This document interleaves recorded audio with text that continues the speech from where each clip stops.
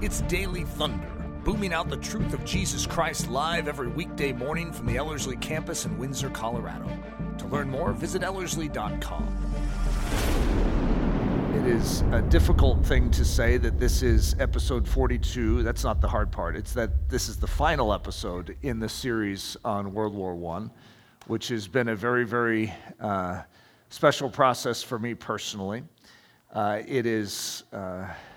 It's a profound period of history, and I think many of us that have sort of brushed up against it in this have recognized the significance of this. So much of our world today is defined by what took place in those 4 years, and everything, as we've discovered, from modern warfare and to communism, that grew out of this soil of World War I, and the Middle East crisis, even though we didn't go into it, all grew out of World War I. So much of our world is defined by this period of time.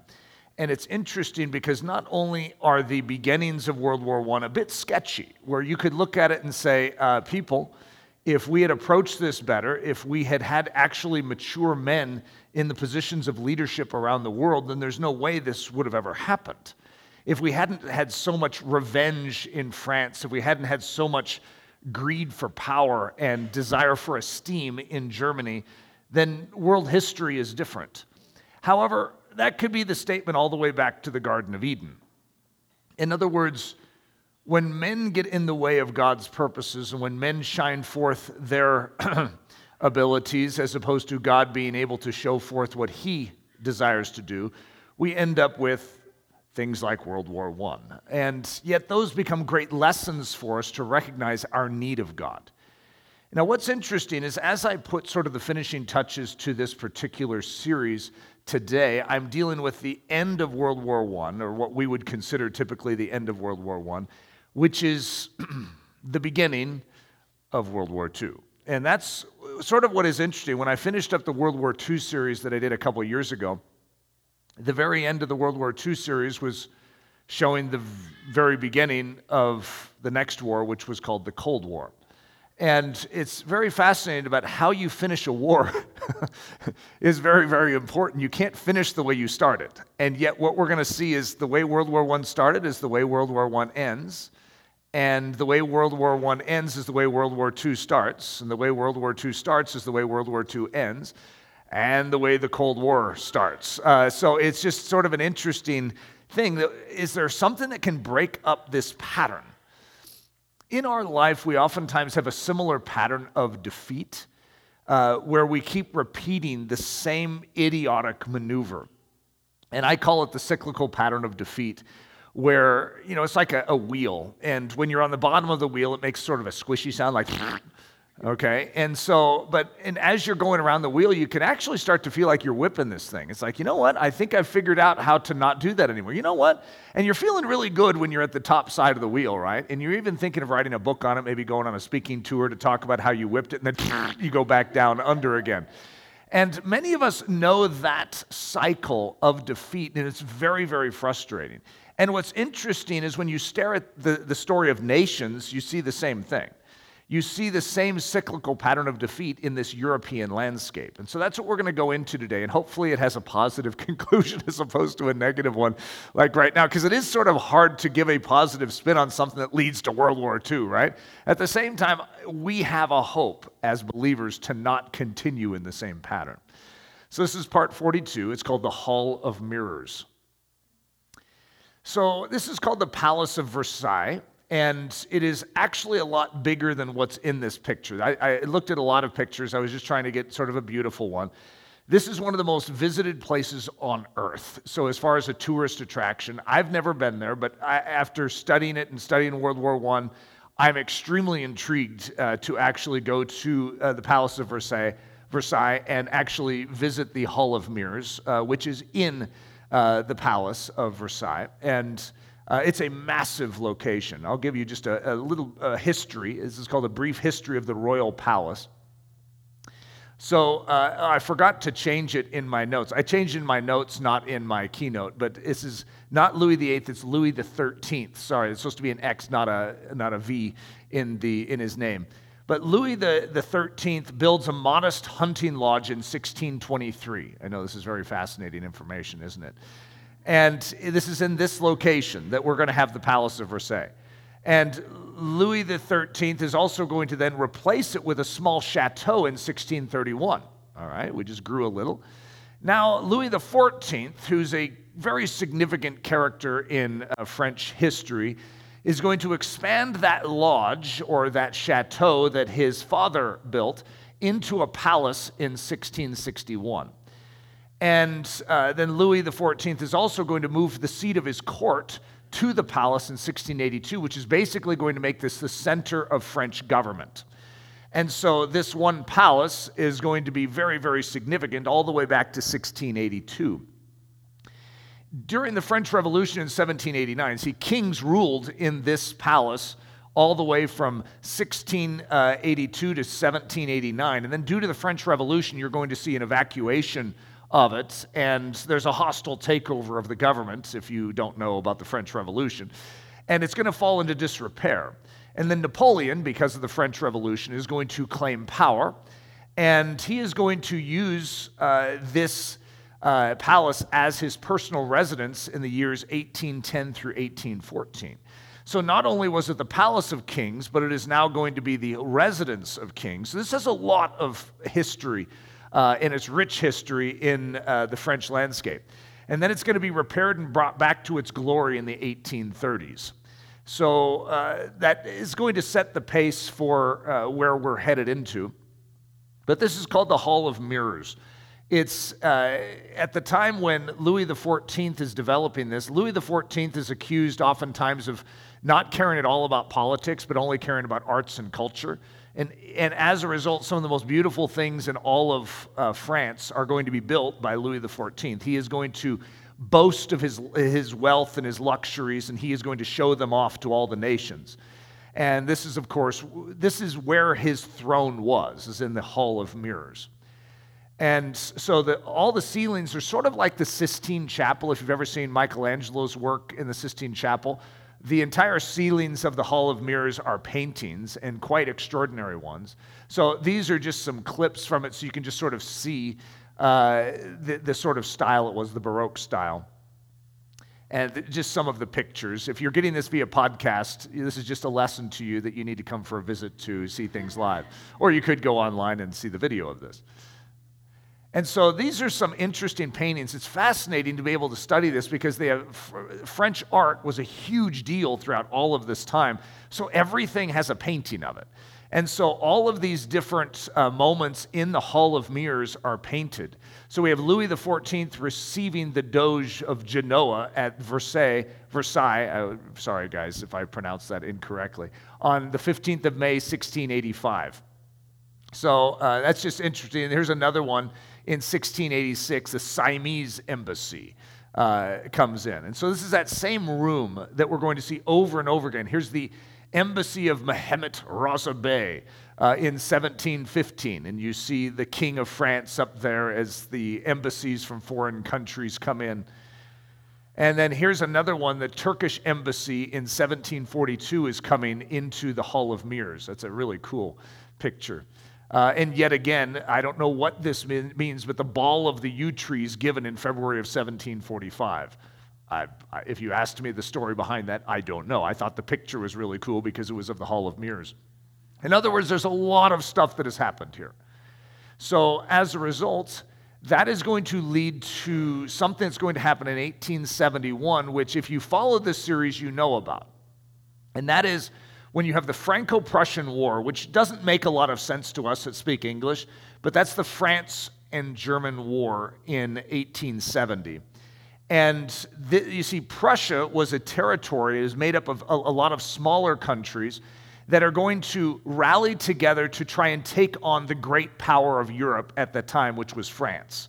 And so when you hear Franco, that's French, and Prussian, that's Germany, and this is going to be the establishment of the German Empire right here.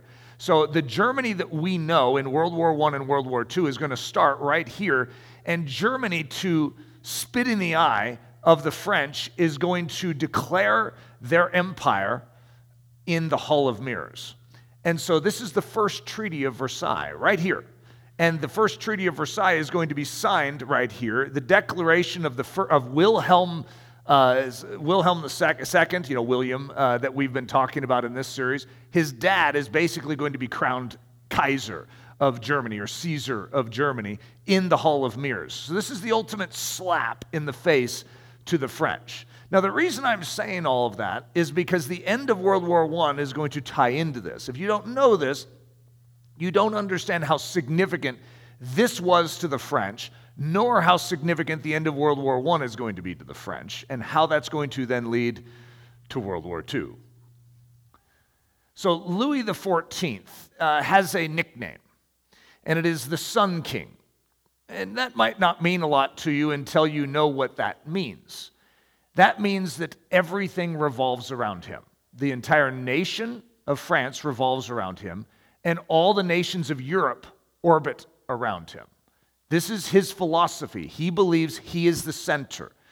And this is something that he is going to begin to define as a key ruling mentality that he has. No, so for those of you that sort of ponder that a little, you're going to recognize that there's probably something unhealthy in that. A little ego woven into that, right? But whenever you put man at the center, it throws off the universe. Let's just put it that way. That was not the way God intended it. So there's our guy, Louis XIV. He loved to surround himself with artists. Many people felt like the reason he surrounded himself with artists is so that they would paint him. And so he really liked to be painted. So there's a lot of opportunities you can see Louis XIV, maybe more than most kings. So this is the term that's going to come out in that time, and it's called absolutism. And this is a form of leadership that Louis XIV is going to sponsor for himself. But it's not the end of absolutism. And so it basically means all things revolve around him, total control, total sway. So this is, it's not that you wouldn't see this in the past or that this hasn't existed in history, but this is going to emerge in the European landscape in and through Louis XIV. And though he is going to be able to accomplish a lot because of that, like what is going to be built in his name, the incredible architecture advancements that are going to take place, scientific advancements that are going to take place, I mean, it's truly remarkable. It really is. And yet the misery that is going to take place under the thumb of this man is also quite amazing. So now I just sort of planted a seed there with this whole Louis XIV thing, absolutism. Okay, I just threw that out there on the table and we can just move on. It's a little foreshadow. But we're going to jump forward to 1918, bringing the war to an end. Now, if this is the first episode you're hearing, it might seem a little shocking that suddenly we just started talking about World War I and now we're ending it. However, there are 41 episodes before this that are going to build to that. And so we're going to have to jump forward to the end. And we're going to sort of walk through the ending stages just to wrap it up, almost like a little wrapping paper and a bow on the gift.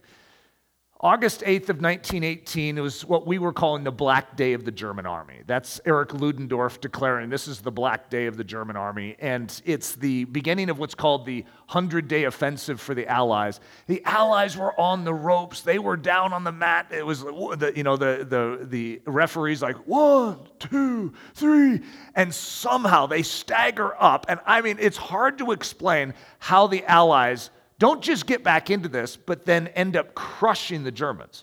I mean, it is an extraordinary turn of events in World War I, because if you were a betting person, there are multiple points in World War I that you would probably wager everything you have, because it was going to be that sure of a bet, on Germany winning World War I.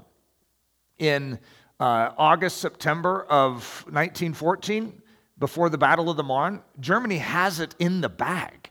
It's over. The British are retreating. The French are, dying, and they've been retreating for 12 days, and there's no hope. They haven't eaten. They're bedraggled. They have no motivation, and then suddenly the strangest thing happens. And, if you followed the series, you know the story of Kluge turning his flank because he thinks the British and the French can be routed easier than taking Paris, and he ends up setting himself up for what's called the Battle of the Marne, and now suddenly 4 years of war ensue. And the same thing is true here. Operation Michael, in early 1918, the Germans have the French and the British, they have the Allies beaten. And it's before the Americans have arrived, and it's like, yes, and the Kaiser actually declares publicly, we've won the war. It's like, what a strange thing. Then to actually see this turn of events, where August 8th is the Black Day of the German army. September 28th, 1918, Ludendorff, who's the commander-in-chief of the German forces, with a name a little too uncomfortably similar to mine. His name is Erich Ludendorff, not to be mixed up with Eric Ludi, very different persons. Ludendorff suffers a nervous breakdown, tells the Kaiser that Germany must seek an armistice. October 2nd, 1918, the German political leadership, learns for the first time that they are beaten and must pursue peace negotiations. So the German political leadership actually believes that they're winning. And they don't know. No, the military never speaks to the political leaders, let alone to the people of Germany. So the people of Germany are living in this, this false reality that they have won the war, that they're winning the war, and then suddenly it is revealed to them that not only are they not winning, but they're losing. In fact, they're going to seek some kind of peace negotiations to save Germany. October 4th, 1918. So the Germans, how are they going to do this? Well, they don't have a good relationship with France, let's just put it that way. And they don't have a good relationship with Great Britain or Italy or Japan. And so who are they going to negotiate with? Well, Woodrow Wilson, the pacifist, had made so many overtures of peace that they figure he's the sucker. And they go to Woodrow Wilson to see if he will broker peace terms for them. So the Germans reach out to Woodrow Wilson, the President of the United States, by the way, if you don't know that, in hopes that he can broker for them a peace deal, but his requests are too much. He says they're going to have to remove themselves from all French territory. They're going to have to remove, their submarines from the ocean. He has these statements that he gives back, and they're like, this guy's not on our side, which I don't know why they thought he was. October 23rd, 1918, Wilson informs the Germans that the current governing leadership of Germany must step down for peace talks to commence. Ludendorff disavows the negotiations. Ludendorff is furious over this because basically anyone who is in leadership must step down if we're going to negotiate with the Germans, which means the Kaiser has to abdicate his throne. That means Ludendorff has to step down. And the Kaiser forces Ludendorff to step down, and the Kaiser actually escapes to Holland. And now the ruling powers of Germany are no more. October 24, 1918, the Black Day of the Austria-Hungary Army. Now, Austria-Hungary is where all of this started. That was Gavrilo Princip and the gunshot to Franz Ferdinand. That is where it starts. So Austria-Hungary's been in this. Even though you haven't heard me talk about Austria-Hungary, it's because they're not actually that enjoyable of a topic to study. And they're going to dissipate as a country after this. They don't exist anymore. So as a result, it's not as interesting for the mind to ponder. But Austria-Hungary is still around. It's a huge country in Europe. And in one day, which I'm calling the Black Day of the Austrian-Hungarian Army, 30,000 men are killed and 400,000 men are captured. It's like unprecedented. I mean, I don't know that that's ever happened before. So everything is falling to pieces for the Central Powers. November 3rd, 1918, mutiny strikes the German Navy. The German Navy is commanded to go out and have a massive final battle with the British Navy, and the German Navy won't go. Well, this has never happened. I mean, Germans are of great order. They will not go. And there's like mutiny amongst the Navy. They won't fight. Bolshevism. Remember Ludendorff? He sent Lenin into St. Petersburg to sort of try and disturb the Russians, and it did. It destroyed them, and now they're the Soviets. And, well, Bolshevism is now spreading like wildfire through the German ranks. So he burned down his neighbor's house, and now his house caught on fire. November 11th, 1918. It's called Armistice Day. At the 11th hour on the 11th day of the 11th month of 1918, the Great War ends. At 5 a.m. that morning, Germany, bereft of manpower and supplies and faced with imminent invasion, signed an armistice agreement with the Allies in a railroad car outside, I don't know how to say that, France. Every French word has some kind of sound, so if you just sort of throw it in, it somehow covers over the fact that you don't know how to say it. And then I'm going to finish this little list, even though I'm going to go back and sort of fill in some details. June 28th, 1919, the Treaty of Versailles. Okay, so that's a huge event, but you're going to notice there's going to be, 7 months in between those where these peace talks, you have the armistice, no longer are we fighting, but now we need to arrange, we need to figure out how to conclude this.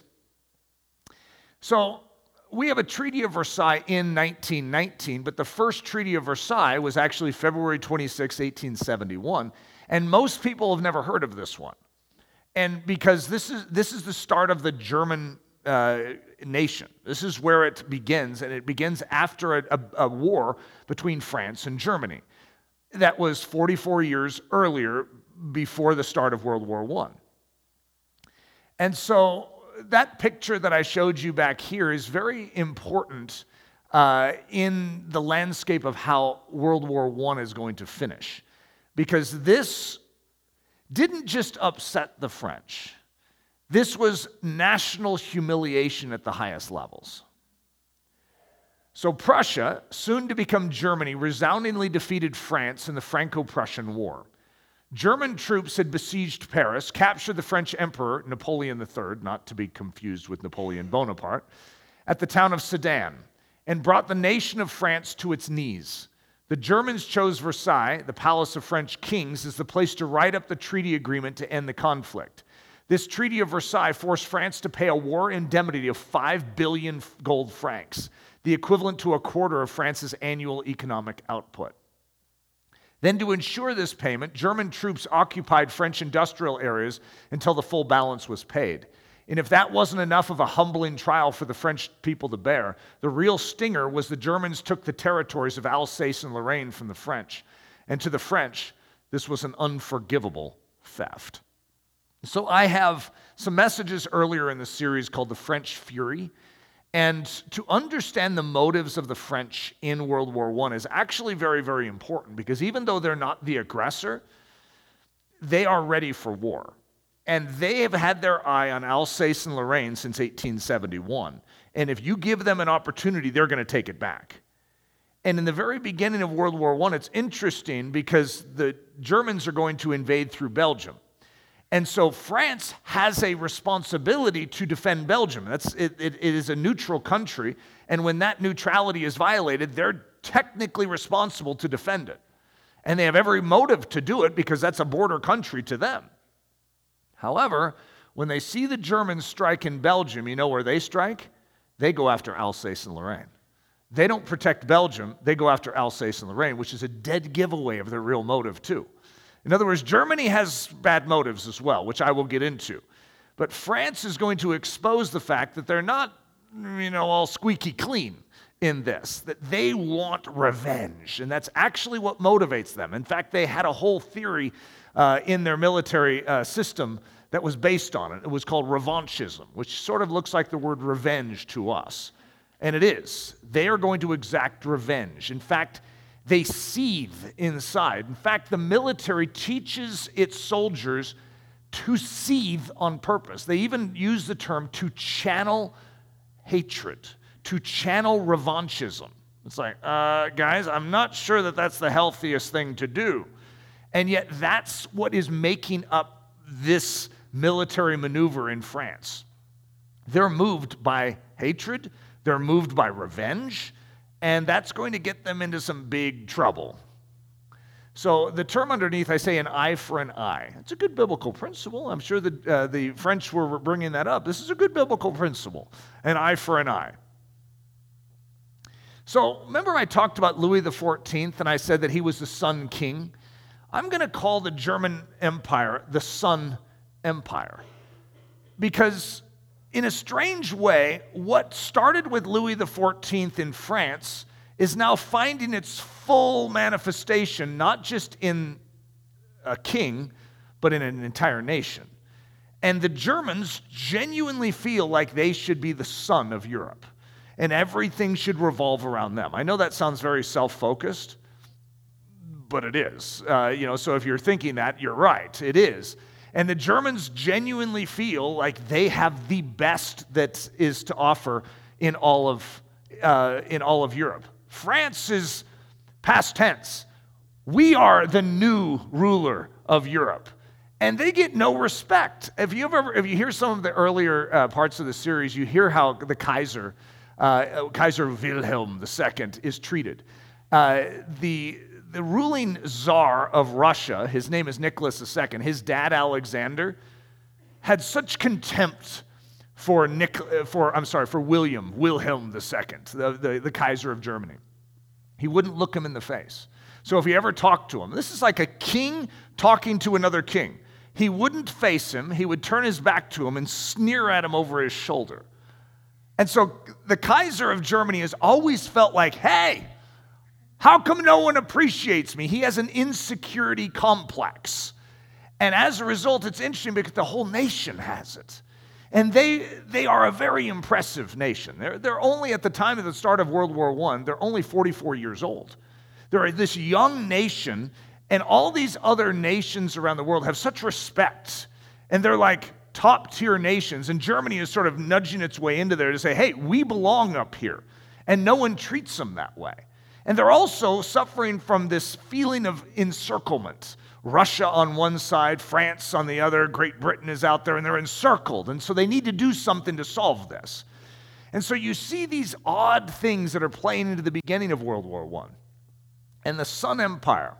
So listen to Barbara Tuchman from the Guns of August refer to this. For Germany, 1870 was not a final settlement. The German day in Europe, which they thought had dawned when the German Empire was proclaimed in the Hall of Mirrors at Versailles, was still postponed. France was not crushed. The French Empire was actually expanding in North Africa and Indochina. The world of art and beauty and style still worshipped at the feet of Paris. Germans were still gnawed by envy of the country they had conquered. At the same time, they considered France decadent in culture and enfeebled by democracy. It is impossible for a country that has had 42 war ministers in 43 years to fight effectively, announced Professor Hans Delbrück, Germany's leading historian.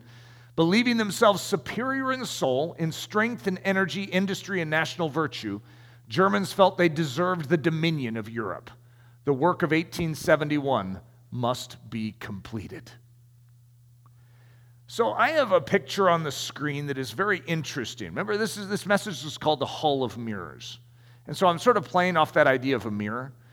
And I'm saying the absolutist is what it's called on the screen. And then underneath it, it says History's Bizarre Mirror. And on the left, you have Louis XIV and that which grows out of Louis XIV, Napoleon Bonaparte. In other words, what you have is a history of absolutism in France. What's interesting also is that you start with this absolutism which the people of France hate, and then they have this French Revolution to get rid of these kings, and then what do they end up with? A greater absolutist than has ever before existed, which was Napoleon. Talk about an ego guy. You've never seen anything quite like it. But that is then going to be mirrored on the opposite side in their arch nemesis in Europe, which is Germany. And so just as you see in Louis XIV and in Napoleon Bonaparte, you're going to see in the Kaiser at the very beginning of World War I. He wants control. He feels that it belongs to Germany. Of course, he's the one that is supposed to lead it all, and he has a vision for it. And what that is ultimately going to bring about is a man named Adolf Hitler, an absolutist of the most menacing nature. And so what you have is what starts out as a French thing ends up becoming a German thing, and the very thing that the French hate the Germans hate the French, but they should probably look at each other in the mirror and recognize, well, we're a lot alike. The Hall of Mirrors, the evil reflection of absolutism. The Paris Peace Conference, January 18th through 21st, 1919. So this is going to be right after, you have the Armistice Day on November 11th, 1918. Now, a couple months later, you have all the nations, the allies, and joining together for what we're calling the Paris Peace Conference. And these are called the Big Four. And so you have Lloyd George from Great Britain on the left. You have Orlando from Italy, second to left. You have Clemenceau from France, who's second from right, third from left, and then you have Woodrow Wilson, who's a nice, tall American guy there. And here, there's a lot of paintings of this, which is really interesting. This is going to take place in the Hall of Mirrors. And now this is actually a painting that goes way up, and this is just a little slice of it across the bottom. But if you know those characters, you could see a lot. Like you could see Woodrow Wilson in there, just off center to the left, and Clemenceau's right in the middle from France. But it is interesting just to see these paintings. That is a photo which is extremely interesting to me. That's the Hall of Mirrors. It was packed, I want to say, with over 1,000 people. Very interesting. These are all delegates from countries. And then here's a painting of the same thing in the Hall of Mirrors. And then I'm going to call this the Second Treaty of Versailles. Even though most people, this is the Treaty of Versailles. I mean, this is all they know as the Treaty of Versailles. But this is June 28th, 1919, 48 years later. Now, George is Clemenceau. He is would be like the official, like Woodrow Wilson is the president. He would be the equivalent of that in France. And so he's the key man who is going to represent France. And he has very strong demands of what must come into this. And everyone is feeling the intensity of this because France was violated in World War I more than any other nation. I mean, Russia sure did take it on the chin as well. But Russia invaded Germany. They weren't invaded first. But France was invaded. And so as a result, most people know that the weight of voice needs to be in the French department. They lost more people in this war. I mean, it's over 1 million men killed in World War I, whereas America lost 65,000 killed. You know, it's sort of hard to say that Woodrow Wilson should have more say than Clemenceau. However, Clemenceau, he is carrying the revanchism of France, and he's remembering 1871. I mean, he's old enough to remember this. He remembers the shame. He remembers the spittle in the eye. He remembers. And so he's carrying that burden into this situation. And it's interesting because even Albert I, who's the King of Belgium, if you listen to the whole series, you would have fallen in love with him. He's a great man. He is going to plead for mercy for Germany, even against what Clemenceau is bringing. But his voice is going to be, he's just a small country, even though Belgium experienced tremendous trauma in World War I. And so even his voice is sort of going to be overruled, and Clemenceau's voice is sort of going to win the day. But the fact that it does win the day, and it is not marked by mercy, but it is marked by judgment, is actually going to create ripple effects. So this is Clemenceau's quote at the end. He says, "At last I am no longer anxious. I have obtained almost everything I wanted." Well, guys, that doesn't bode well. The fact that Clemenceau got almost everything he wanted, this isn't good. So Marshal Ferdinand Foch would be the leader of the French military. He refuses to come to the Treaty of Versailles, does not show up in the Hall of Mirrors because he doesn't believe it is just. He doesn't believe it is appropriate. And so this is what he says in regards to the Treaty of Versailles. This is not peace. This is an armistice for 20 years.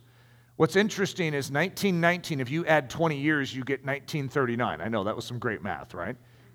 However, you know when World War II starts? 1939. And so he's right. It was an armistice for 20 years.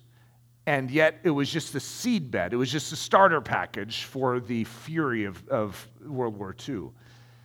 So we could just call this the German newspaper, okay? Because I'm not going to Deutsch Zeitung. I'm not sure how to pronounce that. But this is what the German newspaper said.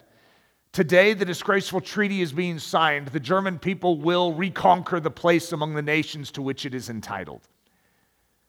Harold Nicholson, who was a British ambassador, he said this in 1919, "We were very stupid men.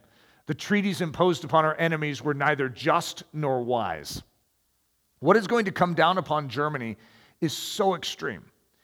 And the indemnity, the war indemnity, I don't know what it comes to. It's like $55 billion that they need to pay back to the Allies. And so it's going to lead to a financial crash. The money in Germany, like it takes billions of dollars to be able to buy bread. of their money. And so they have a massive hyperinflation situation that kicks into gear here. But it wasn't the leaders of the military or the Kaiser that actually signed this. And so as a result, in Germany, it's called the November Criminals. It's these politicians that got peace for Germany, but at the cost of Germany.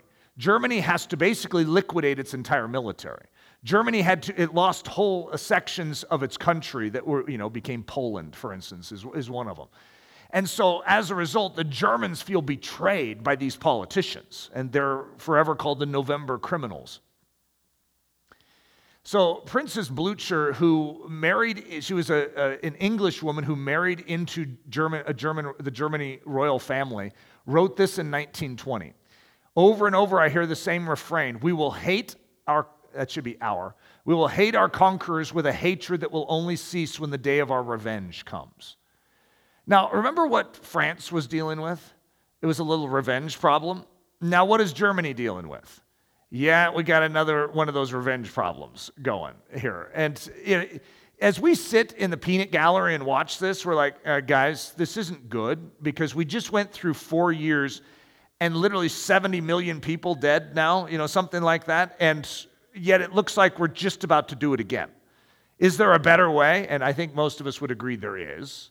However, some of us have a cyclical pattern like this in our own life, where we continue moving in a direction that harms us, even though we don't really want to, but we're not exercising the truth that we do have. So Adolf Hitler in 1924, so this is 5 years after the war. Hitler was a soldier in World War I. And it's interesting because it's somewhat surprising. He wasn't, some grand example of German anything, but he has the ability to express himself in a manner that rallies the souls of the Germans. You see, he is carrying revenge in his soul towards the November Criminals. You know who they believe? The November Criminals to the Germans were Bolsheviks. Now, that's our way of saying communists, right? That they took over and they made a decision. Now, this might not even be true, but this is what they feel. And so the November Criminals in Germany were Bolsheviks. And to Hitler, follow me on this, he believes that all Bolsheviks are Jews. So when you see the revenge, you're going to begin to see how World War II is going to take shape, is that there is a hatred and a desire to take back Germany, yes, but also punish the November Criminals, to punish the Bolsheviks, to punish the Jews. And so what an interesting seedbed that we see happening here. This is Adolf Hitler, his declaration in 1924. He looked a little younger than that picture, by the way. The state itself has become the biggest swindler. We will no longer submit. We want a dictatorship. I don't know who in their right mind would ever want a dictatorship. But again, it's that absolutist mentality that Hitler is very attracted to. It's interesting that he is going to become the fulfillment of that in 9 years from this point. He is going to be arrested because he is, undermining the government at the time. He is laboring to create havoc in the existing Weimar Republic, is what it was called. And this is what he testifies at his trial. He says, I alone bear responsibility, but I am not a criminal, because there is no such thing as high treason against the traitors of 1918. I feel myself best of the Germans who wanted the best for the German people. His motive to himself is pure. You see, he sees what happened in those November Criminals. When you get the word November Criminals, that's November 11th, 1918, when they called for an armistice. It's like Ludendorff wouldn't have called for that armistice. The Kaiser wouldn't have called for that armistice. None of our military leaders, none of the soldiers would have called for that. We would have fought to the death, is what Hitler says. And yet those November Criminals signed that paper and they agreed to an armistice that we never agreed to. So as a result, they sold our country down the river. And that anger is brewing inside of them. So we're going to call this the Hall of Mirrors cycle. You see, what we have is 1871, the Franco-Prussian War is going to lead to World War I. And the revenge and the insecurity, the absolutism, all of this control of Europe. France controlled Prussia under its thumb for hundreds of years. And Prussia then retaliates. And they crush France. And now France, with revenge, wants to crush Germany. And that's what the Treaty of Versailles in 1919 is. It is France crushing Germany. And now we see it building again. It's called the stab in the back theory, if you've ever heard it. And Ludendorff is going to sponsor one man very specifically to take the lead and to be a voice for Germany. And his name is Adolf Hitler. And Hitler is going to begin to voice something to the people of Germany, and they're going to rally around it. We were betrayed. And November criminals, we were stabbed in the back. Let's take back what is ours. The Treaty of Versailles is false. We didn't sign it. It was false politicians who did that. And so what you have is a seedbed of fury and revenge. The very same thing that was lingering in France before World War I now lingers in Germany before World War II. So I'm going to call this the Hall of Mirrors cycle. And I want to ask the question, is there a way to break it? Because there's nothing more frustrating than the cyclical pattern of defeat in any of our lives. And if any of you have ever tasted of that cyclical pattern of defeat, oh, it is frustrating. Here we go again. There I go. I say I'm not going to do this ever again, and then I do it. Is there a way to break this? And here's Proverbs 26:11, which is sort of talking about the same thing. As a dog returns to his own vomit, so a fool repeats his folly. Well, why would you keep doing that if you know it's folly? And yet it's like you can almost see Clemenceau. He can't help it. He can't help himself. He must crush Germany. And if the Allies were to sponsor and to keep the Treaty of Versailles and actually enforce it, Germany would have been crushed.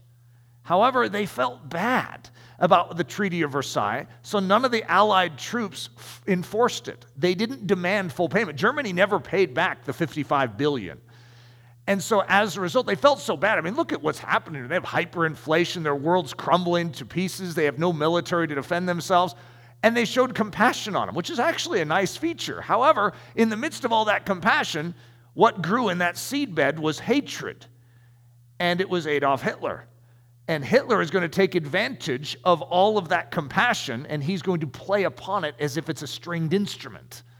And that's the beginnings of World War II, which you have to listen to my World War II series to fully appreciate that. This is like quite the plug for my World War II series, isn't it? The cross. So is there a way to throw a wrench into the works?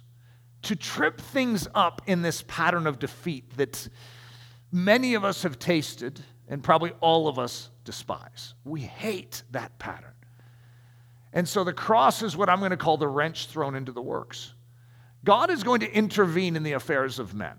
And he is going to do something that is actually going to shatter old systems. Hearts of stone can now become softened.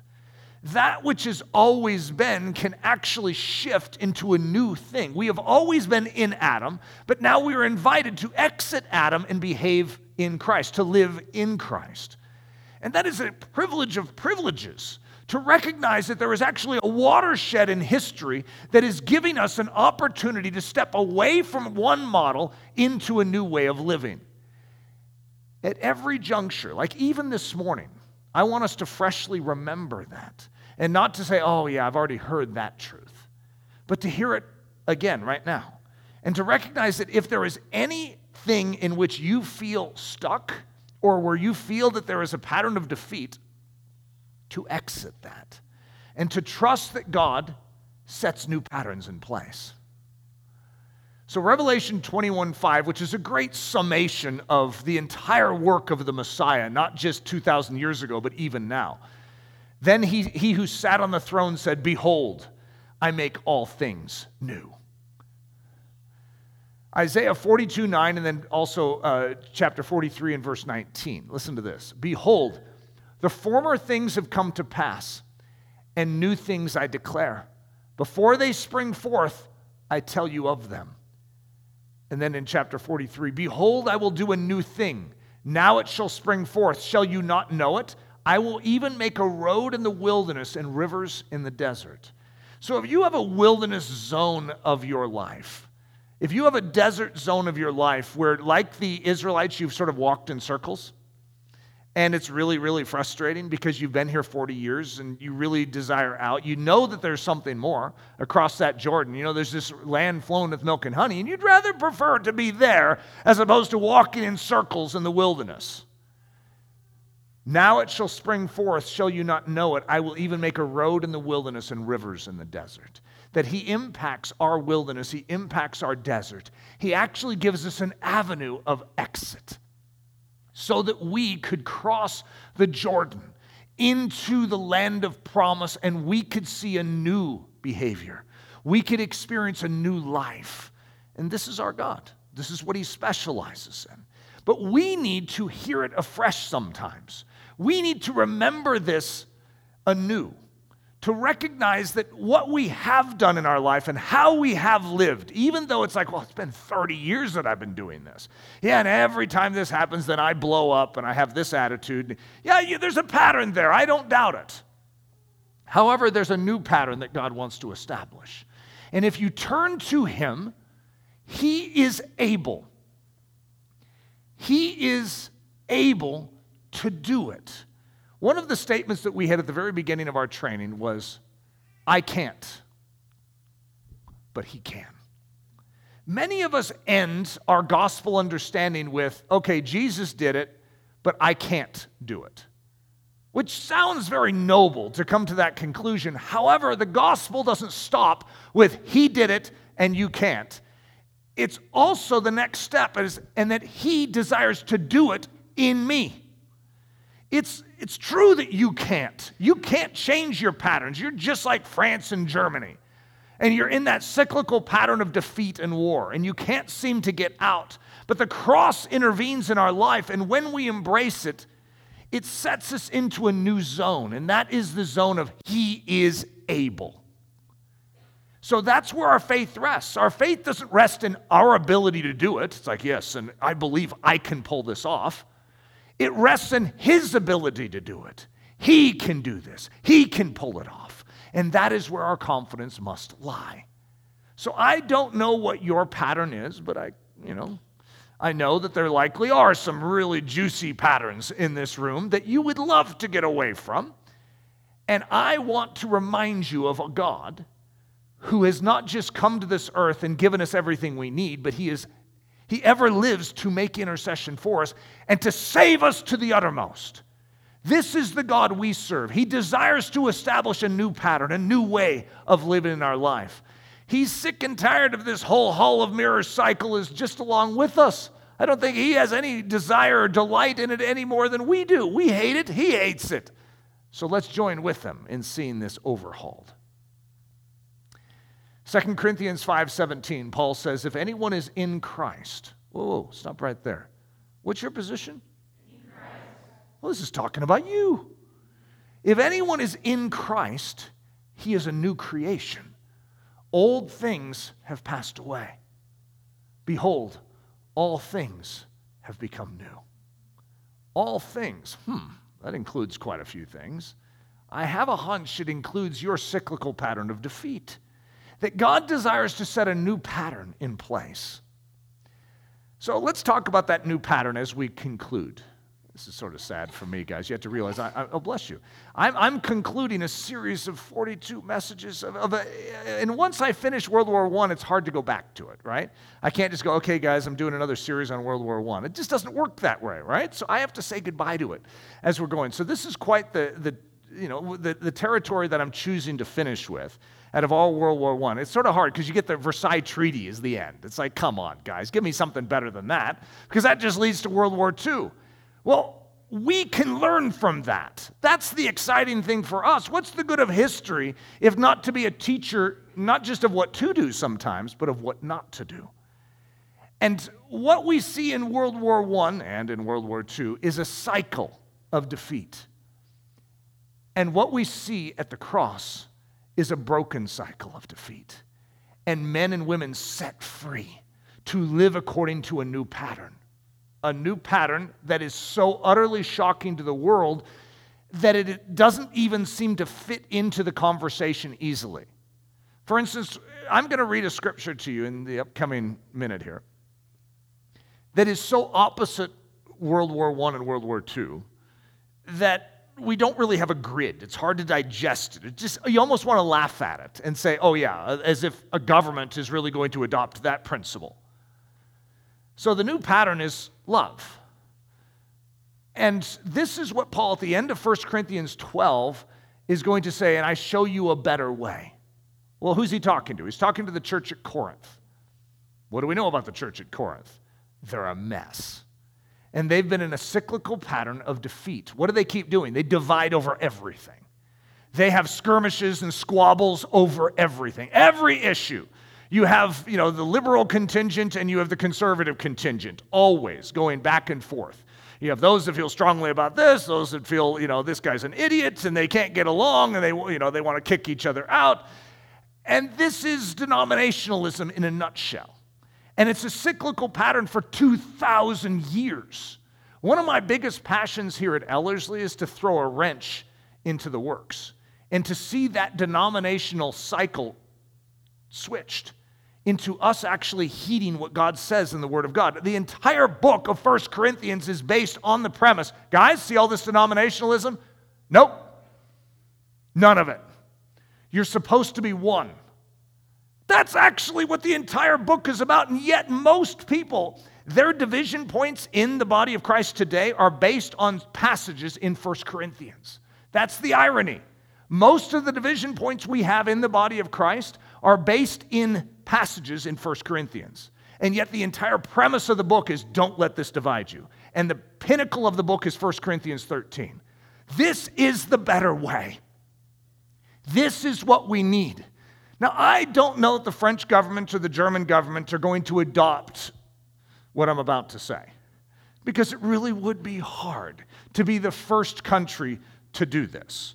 Because if France doesn't penalize Germany, then Germany could come right back on their head again. And they don't like having Germany breathing down their throat. And so they want, when they have the moment at the Treaty of Versailles, they're going to crush them. And when Germany has the opportunity in the first Treaty of Versailles, they're going to crush France.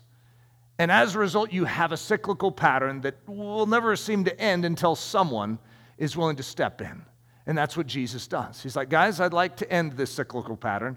And he steps onto this earth in human skin and says, take me. And he sets a new pace. He sets a new pattern.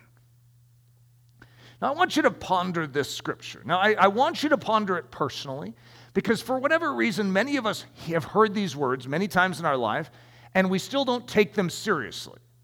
We don't. In other words, he doesn't really mean that. What if he does? I don't know any other words that Jesus says that he doesn't really mean. So what if he really does mean this? Now, if we don't start applying this on the personal level, it's really hard to apply it on the national level.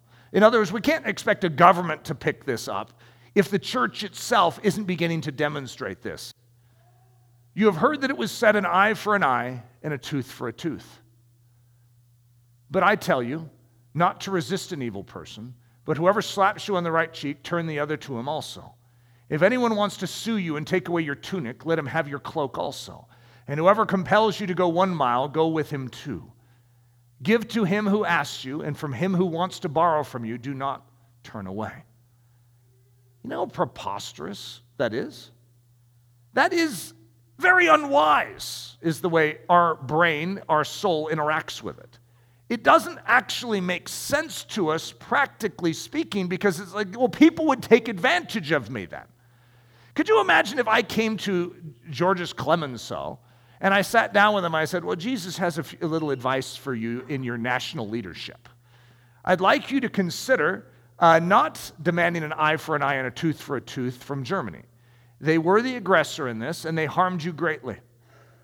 However, if you respond in the flesh, the way you're desiring to respond, what we're going to do is we're actually going to create even more disaster in the future. So what if we were to change this now? But look at how crazy this would sound.